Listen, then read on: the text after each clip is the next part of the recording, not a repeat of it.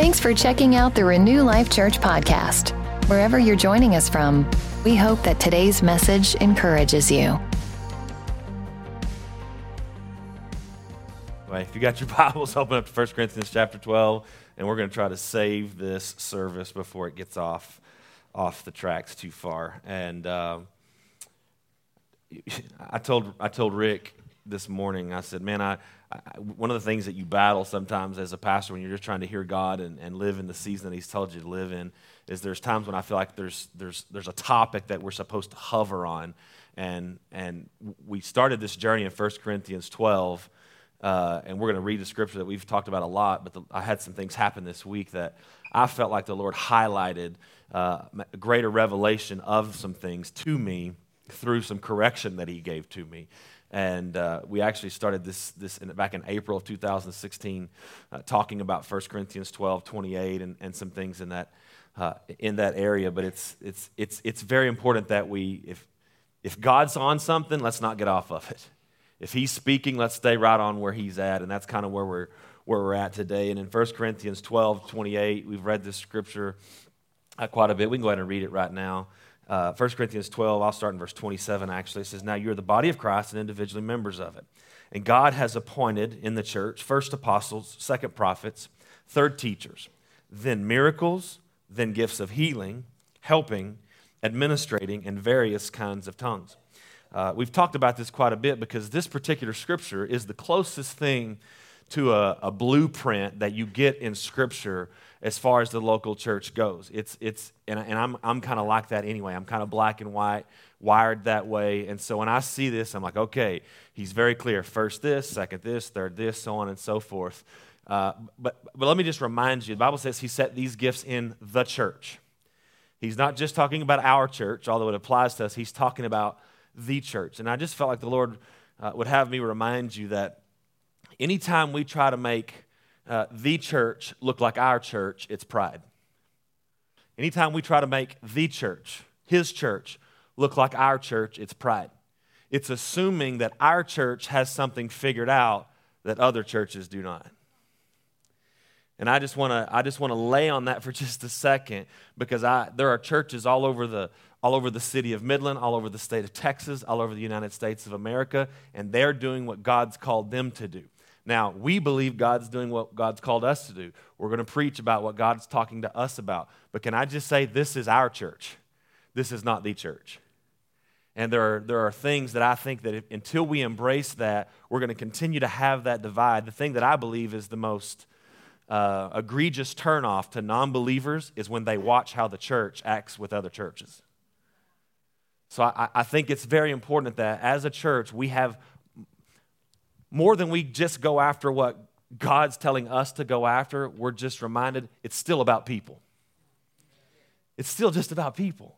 And there are lots of people in this city that are going after God to the greatest of their ability to. And I also believe this: God's saying things to other pastors and other churches that He may or may not be saying to us. But this is the season we're in. We have to have enough humility to allow other churches, other denominations, whatever, to be in the season that they're in. We're not here to make the church look like our church, but we are here to make our church look like the church.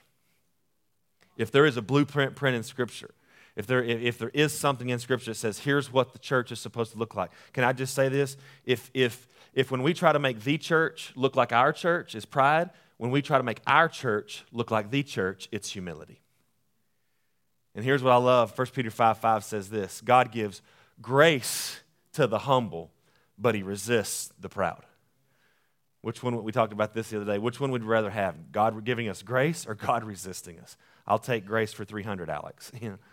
I think that's where we want to land. And so, again, now that we're members of the body of Christ, individually members of it, God has appointed in the church first apostles, second prophets, third teachers, then miracles, then gifts of healing, helping, administrating, in various kinds of tongues. There's 8 things mentioned in Scripture, and I've actually continued, obviously as my role, part of my role in the church is to make sure that we're building the church that God sees, building the church that Jesus is coming back for.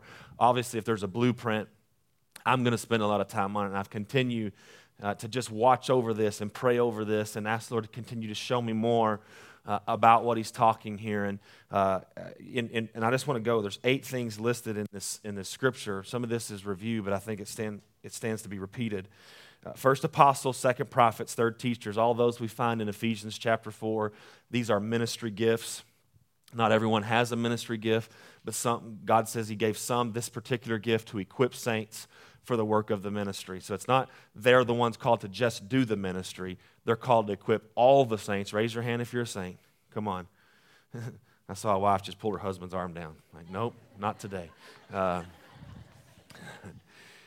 Or if you've been born again, if you're a Jesus follower, you're a saint. So the Bible talks about there's certain gifts that are called to equip saints for the work of the ministry. All saints are called to do the work of the ministry. And so he's kind of talking about different gifts and what they carry in the first 3. Then it goes into miracles. The first thing after he talks about kind of the staff, he talks about miracles, gifts of healing. And the next 2, to be honest with you, I think I've taught this somewhat wrong. I misinterpreted these words early on, but I really did some study in the last 2 days over these words, helping and administrating. Number 8 was various kinds of tongues. It's interesting that helping and administrating, those 2 words, and I'm going to dig into this more, but just for all you Bible nerds that want to go study it yourself, both of these words, it's the only time in the entire Bible that they're used. That was fascinating to me. There's something that God says he's put in the church, and it's the only time in the entire Scripture that he uses those 2 words, at least the Greek words, the original language.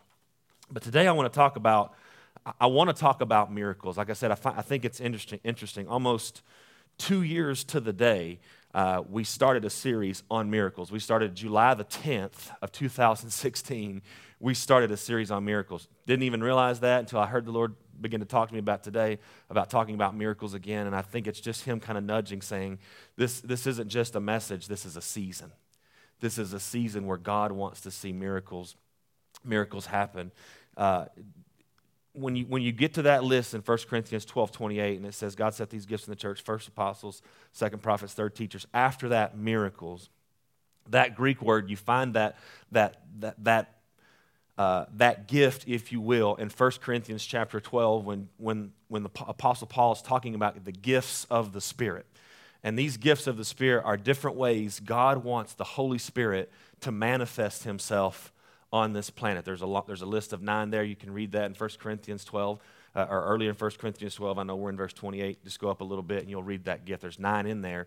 It's the same exact word, but that Greek word is the word dunamis. How many of you guys have ever heard of the word dunamis? A couple of you have heard this word dunamis. I just reread the definition of this, and it just got me all jacked up, so we're going to see if it works for you too.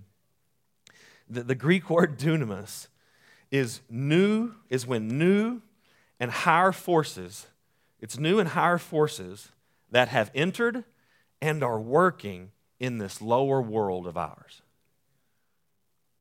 New and higher forces that have entered and are working in this lower world of ours. How many of you guys would be okay if God did something you'd never seen before? Never seen before. It says new.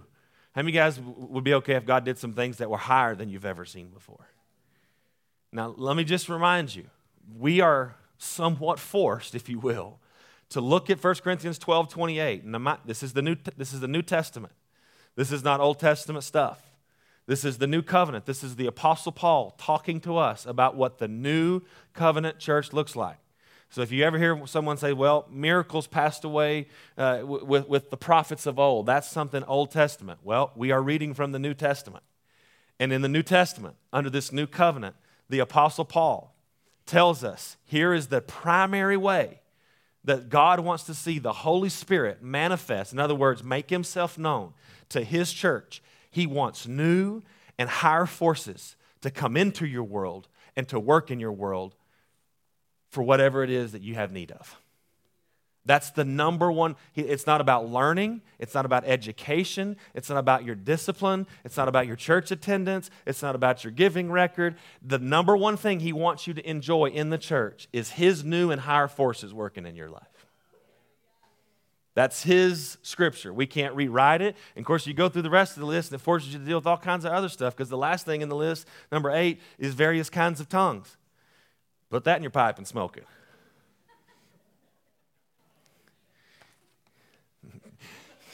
Jeez, what is wrong with me? Let's move on. Again, this is not about building our church. And it's not trying to make everything else look like what we want it to look like. We are after the Father. We are after the Father, and we are here to become the church that Jesus is coming back for. So we have to engage our faith. And when we read things in Scripture and go, I don't know what that means, that's okay. Still go after it. I don't know about this miracle stuff. That's okay. You still got to go after it. I don't know about this tongue stuff. You at least allow your brain to not get stuck in, this is how I was taught. This is what the church I grew up in said. I'm not against church, but I'm just very pro-Bible. Can we be okay with that? We put it up on the screen, didn't we? Can we just one last time, just for the fun of it? Does this scripture, 1 Corinthians 12:28, where are we at? Notice it doesn't say First Braden 12:28. This is not First Renew Life Church 12. This is the Bible. So we're saying, okay, Lord, what is it that you want us to get from this? Today, my heart is to answer a rhetorical question. Do we have a part to play in God doing miracles? Do we have a part to play in God doing miracles? If you got your Bibles, you can turn to 2 Kings chapter 4. This is the story the Lord brought to my heart this week, because honestly, I found myself in a situation where the Lord made it very clear to me in one particular area I was not even believing for a miracle, nor did I even believe one could happen, because my actions surrounding this one particular thing, I was making decisions already assuming I knew how it would turn out. I was making decisions. I was making comments. I was doing all this stuff, and the Lord, all of a sudden, in the very middle of this situation, the Lord said, "See, you didn't think I could do this miracle." And it made me aware of the fact that, okay, maybe there's a part that I play in the area of miracles. This is an incredible story in 2 Kings chapter 4. Let me just read it in the New Living Translation. It says, "One day the widow of a member of the group of prophets came to Elisha and cried out, 'My husband, who served you, is dead, and you know how he feared the Lord. But now a creditor has come, and he's threatening to take away my 2 sons as slaves. What can I do to help you?' Elisha asked. 'Tell me, what do you have in the house?' 'Nothing at all except a flask of oil,' she replied. Can I just say this? I felt like the Lord spoke to me right before I walked up on stage. Notice the first response, and you'll hear the rest of the story later. Notice her first response is, 'I have nothing at all.' Oh yeah, except for this one flask of oil. The Lord just dropped something in my heart. Some of you in here today, your first response in terms of what do you have to bring to the kingdom is your first response is nothing at all. And he says you have more than you think you do. Beware when your first response is when God wants to use you and God has a plan for your life and God wants to do something through you. Be careful when your first response is, 'I don't have anything to give.' Because he's going to show you, oh wait, you have more than you think you do. That's just what the Lord said. So take it or leave it. Verse 3, Elisha said, 'Borrow as many empty jars as you can from your friends and neighbors.'" In fact, if you look at the King James Version, the actual King James Version, it says, "Borrow not a few." Borrow not a few. It says, "Then go into your house with your sons and shut the door behind you. Pour olive oil from your flask into the jars, setting each one aside when it is filled." So he's already explaining to her, and if you just stop right there, she says, "I have a flask. We'll just call this the flask this morning." So you can go home, tell all your friends, "Pastor put a flask on his table." It's supposed to be a joke. Sorry. So we'll just call this a flask. And here's what he says. He says, "Take your flask, your little bitty flask, go into your house with all the many vessels, many jars that you have gathered, and pour out of your flask into those jars until they're all full." What is he doing? He's going, hint, hint, God's going to do a miracle. Hint, hint, God's going to do something that blows your mind. Verse 5, "So she did as she was told. Her sons kept bringing jars to her, and she filled one after another, and soon every container was full to the brim. 'Bring me another jar,' she said. to one of her sons. There aren't any more, he told her. And then the olive oil stopped flowing. When she had told the man of God what had happened, he said to her, now go sell the olive oil, pay your debts, and you and your sons can live on what is left over. Can we all just agree that's the story of a miracle? That is an absolute miracle. And I want to kind of dissect this story just one bit at a time and see what we can learn from this. It says, notice that she had a flask of oil. The prophet says, go gather some jars, gather not a few, bring them into your house, and begin to fill them. And I want you to notice this word in verse 5. It says, she did as she was told. She did as she was told. Now, we know the rest of the story, but at a minimum, we can see that to start this story, somebody did what they were told. Now, we've talked about this in the last several weeks, but it bears repeating. Are you the kind of person that can be told to do something and you do it? Pride can't be told to do anything from anybody. Humility says, I have a lot to learn. I have a lot to learn. And even when asked or told to do something crazy, I can do what I'm told. We talked about this a while back. There are multiple ways that God speaks to us. One's through the written word of God. Can you be told what to do from the Bible? Can you be told what to do? I'll just be honest with you. I can feel it right now. That just the way I'm saying that is grating against some nerves. Someone telling you what to do. The Bible, there are times when the Bible tells us things to do. Can you be told what to do? There's also the spoken word of God. Sometimes it's the spoken word of God that comes through the Holy Spirit. Sometimes it's the spoken word of God that comes from a friend. The Bible says, faithful are the wounds of a friend. You know what it's talking about? Sometimes a friend is going to come to you with words, and you're not going to like the sound of them. You're not going to like the advice you're being given. Question, can a friend tell you what to do? Woo, got quiet in here. Quick. Can you be told what to do? Oftentimes, a miracle follows an act of obedience. Oftentimes, a miracle follows an act of obedience. But I'll just take it even one step further. Oftentimes, miracles begin with us doing something first. In all of the Gospels, in all the recorded Gospels, Jesus did 37 miracles. Did you know of the 37 miracles that he did, 20 of those miracles required somebody else to do something? 20 of those, 17 times. Now, I'm not, because I believe in the sovereignty of God, and I believe one of the ways God reveals his character and his nature is when he does something without anybody doing anything, just to reveal his goodness, to reveal his character, to reveal his power. I know that happens. But you've also heard the stories in the Bible, and if you think about it, you'll look back. There were many scriptures, there were many stories, there were many miracles that he did that required somebody else to do something. There was a story where some friends tore a hole in the roof and lowered their paralyzed friend down in. Why? Because they believed in the nature of God. They believed Jesus was who he said. They went first. There were other times, and you can think of tons of other stories. Jesus said, hey, it's time to pay taxes. Tells them, hey, go fishing. When you catch a fish, there's going to be a gold coin in the fish's mouth. Take that and pay our taxes. Now, can we just acknowledge that you're living right when to honor Jesus, you're told to go fishing? I just feel like that's a word from God right there for me. But guess what? They had to respond to Jesus' crazy command. Before the miracle didn't happen until they went fishing. So there are times, can I just say this? Sometimes it's not just about responding to what God says. I think that's one of the easier things to do. But one of the reasons we talk about the nature of God is because in Scripture you see these miracles. Sometimes they just responded to what he says. Other times they responded to who he was. They didn't just respond to what he said.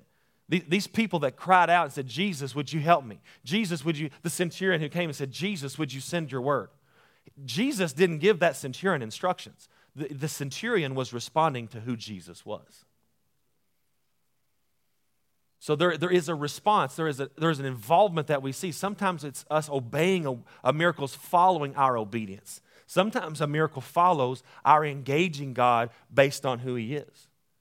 So we're already starting to see that we play a part in miracles.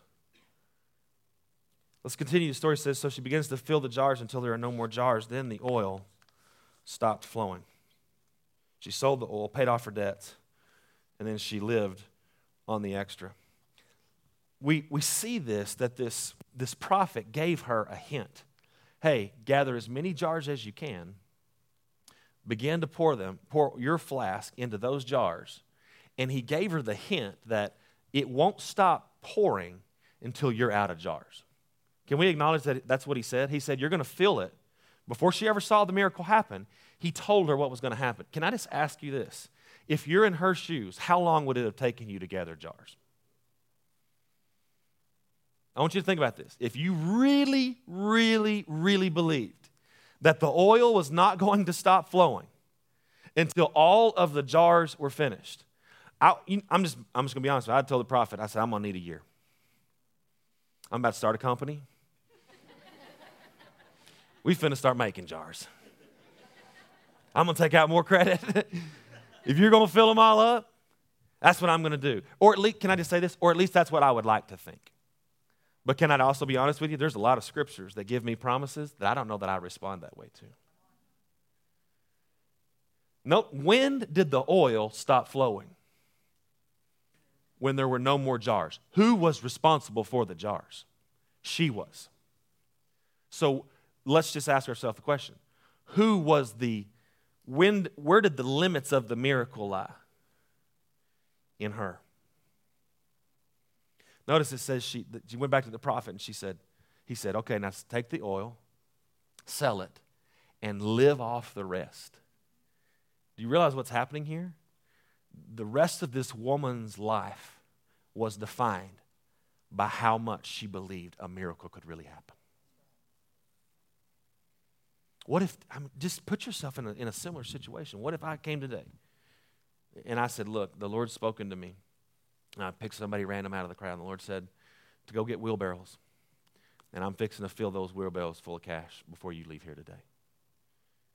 Ask yourself the question, how many wheelbarrows would you actually really get? Because that's basically what this woman was told. Not, how crazy does that sound? How crazy does that sound? I found myself in that situation this week where I realized I didn't even entertain the idea that God could do a miracle in this particular situation. So I gathered nothing. I prepared nothing. I didn't anticipate anything actually happening. Let me ask you this. If you're believing God for a miracle in your family, let's get real personal. You're a wife and you're believing God to do a miracle in your husband. Your husband's not pursuing God. Your husband's not being the head of the household. There's so many things you want to see in your husband. Let me ask you this question.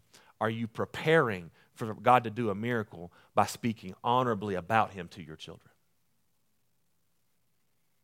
So I'm not going to talk down on my husband to my kids, because when God does a miracle, they're not going to have to overcome their mama's words. They're not going to have to overcome my words. Do you realize when you speak negatively about a situation, you're literally saying, I don't believe God can do a miracle here. I don't believe he could do a miracle here. Some of you want miracles in your finances. Can I just ask you this question? Are you preparing? Do you even have a budget as if God could potentially give you $1 million? Some of us want breakthrough in the area of our finances. We don't even have a budget for the finances that we do have. God, the Bible says, he who is faithful with a little, God makes him what? Ruler over much. Ask yourself the question. Do you actually believe that God can do a miracle and turn your less than enough life into a more than enough life? Are you preparing in the natural for God to do a miracle?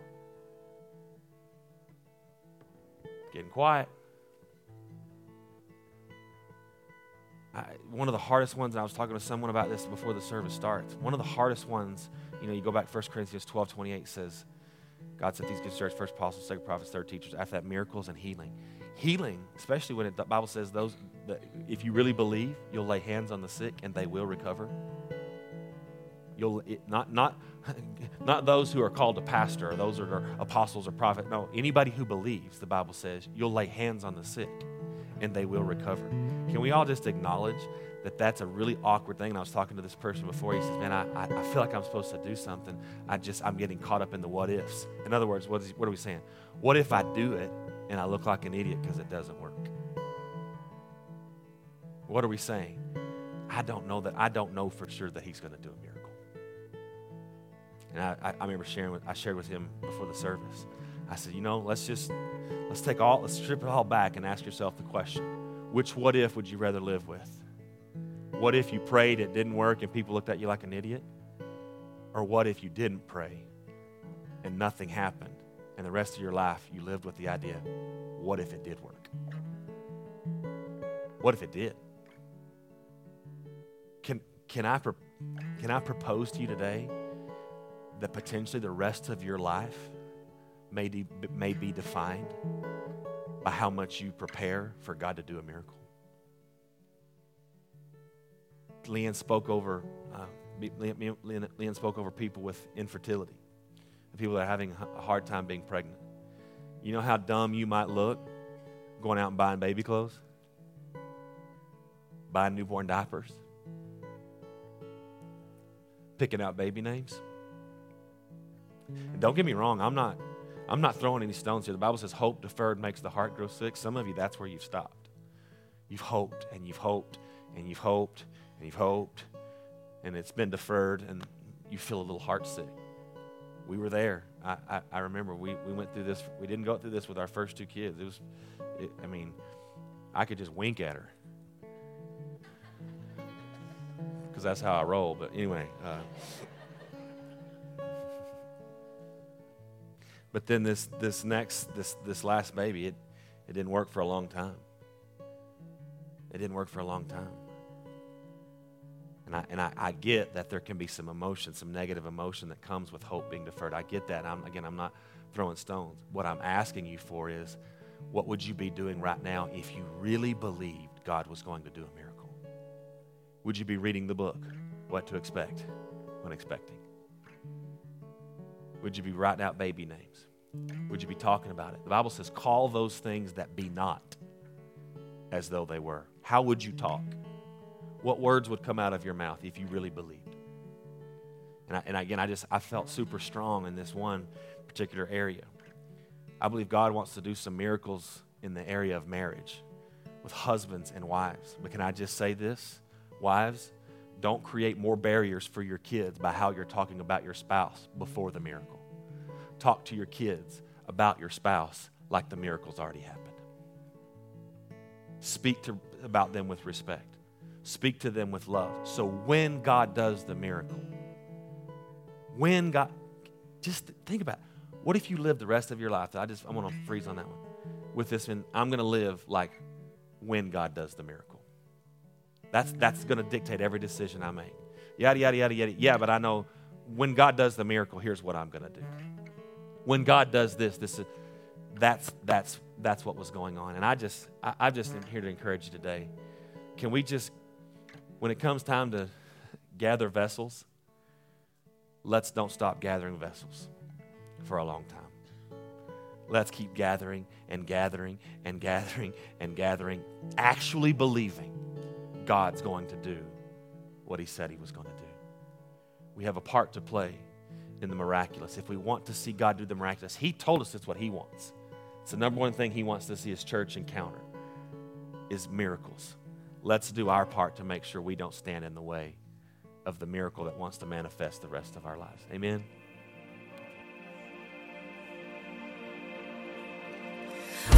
We hope you've enjoyed our podcast today. You can find out more about our ministry at renewlifechurch.com or on Facebook, Instagram, or Twitter. Also, our app is available for download so that you can stay up to date. Again, we are so glad you joined us. If you're in the Midland, Odessa area, we invite you to come be our guest at one of our services. Have a great day, and we hope to see you soon.